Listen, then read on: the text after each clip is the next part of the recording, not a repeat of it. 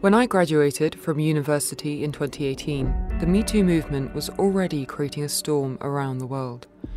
I watched as men in positions of power and authority were exposed for exploiting women for sexual advantage. The MeToo movement took down powerful men in Hollywood, news presenters, politicians, athletes, and so on. But I wanted to know, how much do powerful lecturers still impact the lives and careers of younger women? My colleague, Deborah Davies, and I spent 2 years investigating this story for Al Jazeera's iUnit. In this week's AJ Long Reads, What We Fear as Women, Degrees of Abuse. This story is written and read by me, Alex Howlett.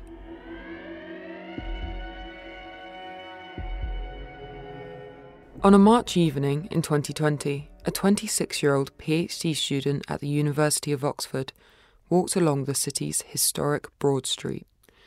The pandemic had just started to spread through the UK and the streets were quiet. Harriet, whose surname we will not reveal to protect her anonymity, was on her way to Wadham College, one of the 45 colleges that make up the university. There, tucked away at the back of the college in a large seminar room with fluorescent lighting, a small group of mostly female students were sharing stories of the sexual abuse they had experienced at the university. The students were a mix of undergraduates and postgraduates, but their stories had much in common. Harriet had come prepared. She read from a testimony she had typed up on her phone. It described how a fellow student at Balliol, the college where Harriet studies biochemistry, had sexually assaulted her on multiple occasions over the course of several months. She had submitted a formal complaint via email to the master of Balliol. He told Harriet he had initiated an investigation on behalf of the college. But after 6 months of waiting, during which time Harriet received little communication and wasn't told who was handling her case, she was informed that the college would not fully investigate it because of her refusal to go to the police. The policies of both Balliol College and the University of Oxford state that they do not have to investigate serious sexual misconduct complaints if the complainant does not report it to the police. Harriet had decided against doing so because she feared she would be re-traumatised and was aware of the low conviction rates for such offences. What she did not know then was what this could mean for a potential college investigation. When Harriet had complained, the master of her college had only suggested that she go to the police because the college's non-academic disciplinary procedure wasn't meant for serious sexual misconduct. He didn't explain that by not going to the police, she was giving the college a reason to not investigate. Harriet's alleged abuser continued his studies alongside her at Balliol. "You're damned if you do, damned if you don't," she reflects, explaining that she was left confused and angry. On that March evening, Harriet was shocked to learn that most of the other women in the room had also had their complaints dropped by the university or by their individual colleges. As Harriet listened to her own experience echo around the room, with one young woman after another sharing accounts of how they feel the university mishandled their complaints, just over 50 miles away in London, another group of women were also in discussion. In the Georgian drawing room of a members' club in Soho, several senior female academics from universities across the UK and lawyers from law firm McAllister Oliverius were launching new guidance for how student complaints of sexual misconduct against university staff ought to be handled. Despite the burgeoning pandemic, the event was full. It was organised by the 1752 Group, a research and advocacy organisation founded by female academics several years earlier, with the aim of addressing sexual misconduct in universities. In the UK, how universities deal with sexual misconduct is largely unregulated. Guidelines from 1998 provided a blanket restriction on universities investigating sexual misconduct complaints until the police had investigated them. This was rewritten in 2016 to state that a complainant could decide whether they wanted their case investigated by the police or their university. But 5 years on, universities are still not obliged to follow this. At the time Harriet had decided to break her silence, Al Jazeera's iUnit was investigating one senior professor at the university whose history of sexual misconduct had been described as an open secret. Soon the names of academics abusing their positions of power would multiply. In a 2-year investigation, the I-Unit would uncover dozens of cases of staff and student sexual misconduct, and an institutional determination to ignore them. At around the same time, in March 2020, a film lecturer at the University of Glasgow tweeted, "I know everyone has more important things to think about right now, but I've spent 2 years of hell because of a PhD student who lied about his identity, got me on a date with him and sexually assaulted me. Today, they told me they're taking no action against him." A few months later, Dr. Rebecca Harrison, or Becca, an academic in her 30s, shared her story with the I-Unit over lunch at a restaurant in the seaside city of Brighton, to which she had travelled from Glasgow that morning. As tourists walked past, she spoke of her determination to bring attention to her employer's lack of action against the man she says sexually assaulted her. In 2018, Becca had a date with a 37-year-old PhD student called Zaid Khan, who she had met on an online dating app. When, during the date, the student told Becca that he was in fact studying in her department at the University of Glasgow, a fact she told us he admitted he had known but concealed from her prior to the date. She told him she would stay for some drinks, but it was no longer a date. Despite this, she says he grabbed her hands repeatedly and eventually forcefully kissed her after she had said no. Legally, that is a sexual assault.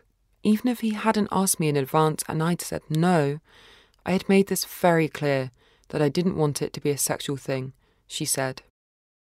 Becca says she tried to forget about the incident, but several months later, when she found out the department would be offering Khan a teaching role, she felt she had no choice but to make a formal complaint. It took nearly 2 years for the university to hold a hearing about Becca's complaint. When they did, she was so distressed by the process due to the length of time taken and the university's lack of safeguarding during that time that she felt unable to attend. Instead, she submitted video evidence where she described the assault to the panel of senior managers at the university. The panel decided not to uphold her complaint because it had been presented with 2 different sets of events regarding the evening of the date, one by Becca, the other by Khan. By that point, Becca was aware that 3 other women from outside of the university had also made complaints against Khan. 2 of these women formally complained, and one did so informally. At the time of writing, the 2 formal complaints still have not been heard, 3.5 years after they were submitted.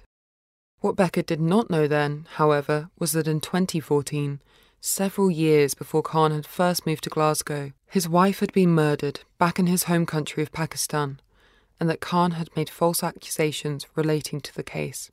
The I-Unit decided to investigate the murder of Khan's wife, Sonia Bakari, to see if there was any relevance to the complaints made against him in Glasgow. So it sent investigative journalist Sudaf Chowdhury to the area where Khan and his deceased wife had lived, in the border region between Pakistan and Afghanistan. She spent days waiting in the local police station to access documents relating to the case, and months chasing down the lawyers and police officers who had worked on the investigation. This revealed that Khan had returned to Pakistan 3 years after Bakari's murder in 2017 to accuse his landlady and her 15-year-old son of committing it. As a result, mother and son were charged with murder. The mother was acquitted in 2019 when the judge found that no incriminating evidence is available. Her son wasn't acquitted until 2020. Among the many court documents Chowdhury was able to access, one was from September 2020, suggesting that Khan had suppressed the real facts to extend benefit to the real culprit. There was no evidence to show who was responsible for the murder, and certainly nothing to suggest any links between Khan and the murderer.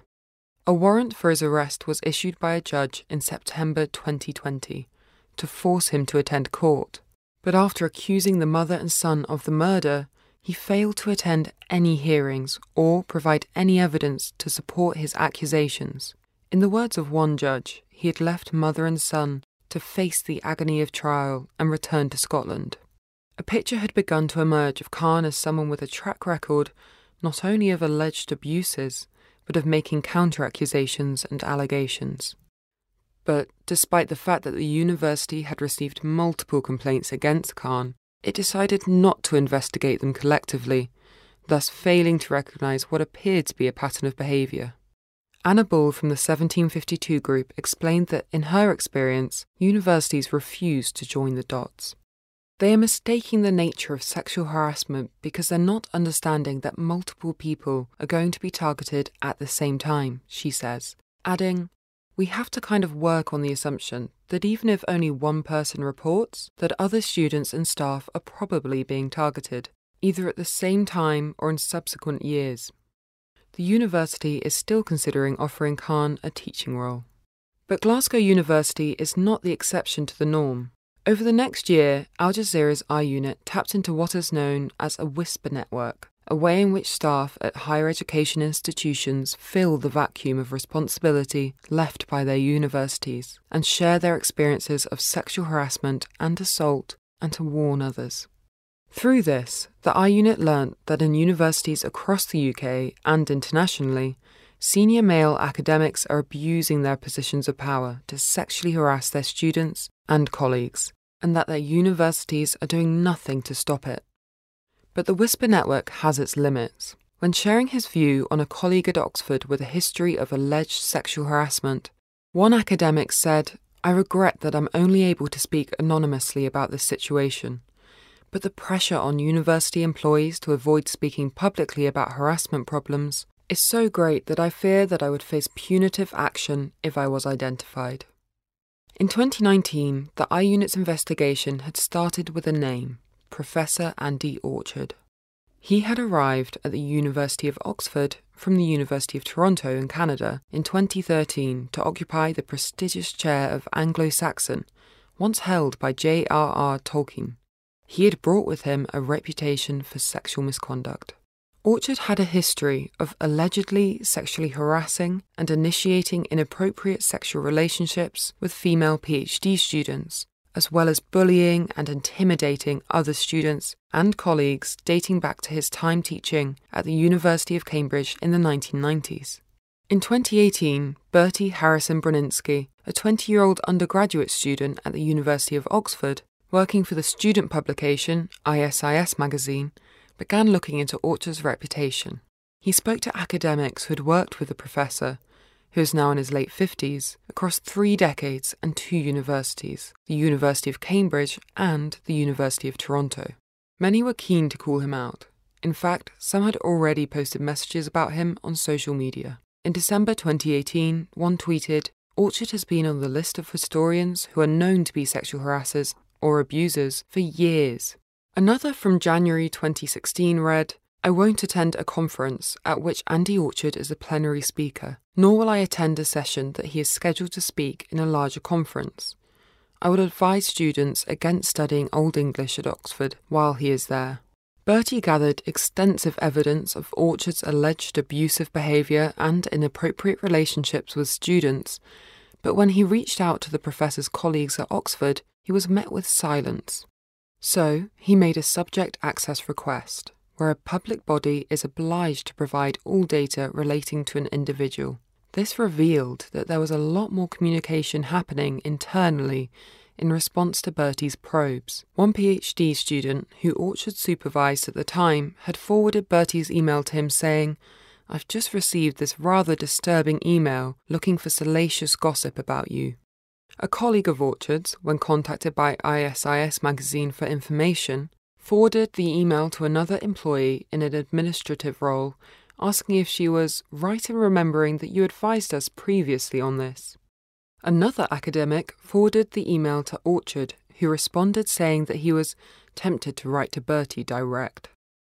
Mary Rambaran-Olm, the Provost Postdoctoral Fellow at the University of Toronto, believes Orchard represents a wider problem within academia. In 2019, she resigned from her position as second vice president of the International Society of Anglo-Saxonists, ISAS, stating that she was doing so in objection to the co-opting of Anglo-Saxon references and imagery by white supremacists. But what she didn't say at the time was that she also resigned because of Andy Orchard. Rambaran-Olm joined ISAS in 2005, becoming vice president in 2017. As soon as she started in this role, she began to push for the establishment of a code of conduct which would hold the perpetrators of abuse, whether sexual, racial, or otherwise, to account. Instead, in 2019, the Society invited Orchard onto its board as an advisory member, despite the existence of social media posts about his alleged misconduct, including one from 2017 in response to an article asking, "Why is the Weinstein case so similar to what we see in academia?" One academic had reposted the article and suggested that academics could stop inviting people like Andy Orchard to prestigious talks and kick him out of learned societies.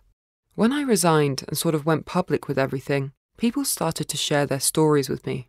People shared things because they were tired, they're exhausted, with nothing being done, Rambaranam told Al Jazeera. Less than 10 minutes walk away from the English faculty where Orchard works is the King's Arms pub, which is popular with the university's students and staff. Its walls are lined with Oxford University memorabilia. Black and white photos of lacrosse teams hang next to portraits of academics and framed photos of old white male academics drinking together. Among these, in a narrow back room, is a photo of a young Professor Peter Thompson from the 1980s or 1990s. Thompson has been in the history faculty for many decades, long before many of his colleagues arrived. The informal and formal complaints made against him, that Al Jazeera knows of, date as far back as the 2000s. An incident outlined in one complaint allegedly took place in a pub after a conference in 2003. A female academic who was then at the start of her career says Thompson drunkenly verbally assaulted her, leaning across the table and loudly telling her in her ear, "I know what you want, and I'm going to you hard against a wall." She told 2 senior academics the next day, and they reported the incident to the conference organiser. No action was taken.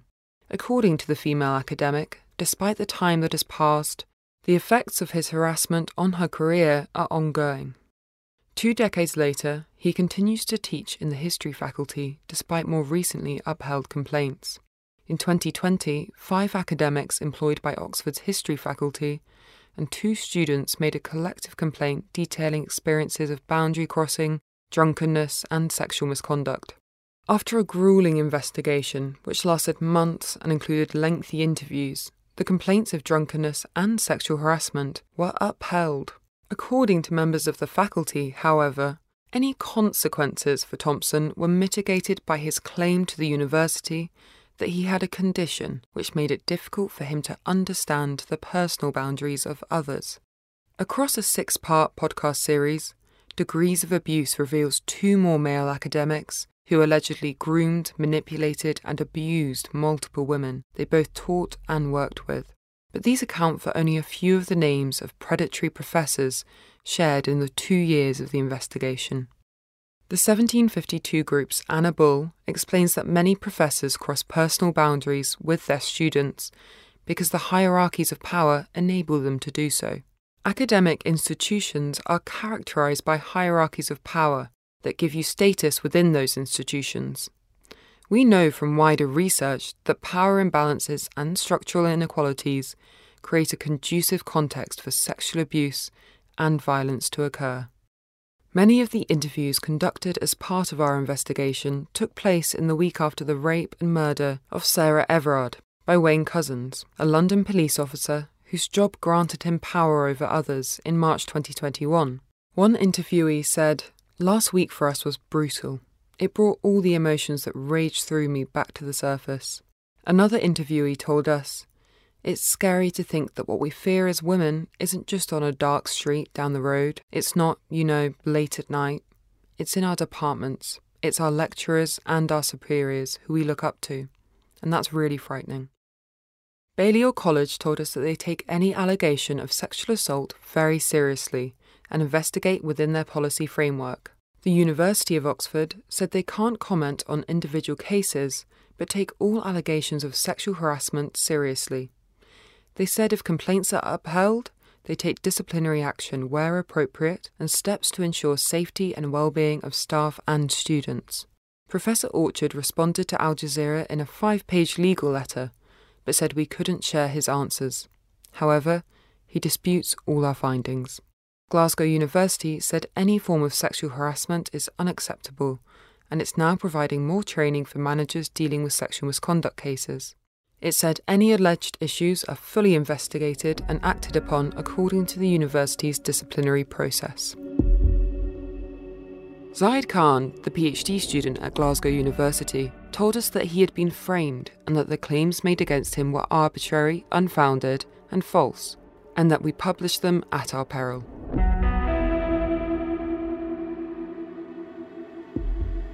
Thank you for listening to AJ Longreads and What We Fear as Women, Degrees of Abuse, read and written by me, Alex Howlett. You can listen now to the first 4 parts of Degrees of Abuse at Al Jazeera Investigates, however you listen to podcasts.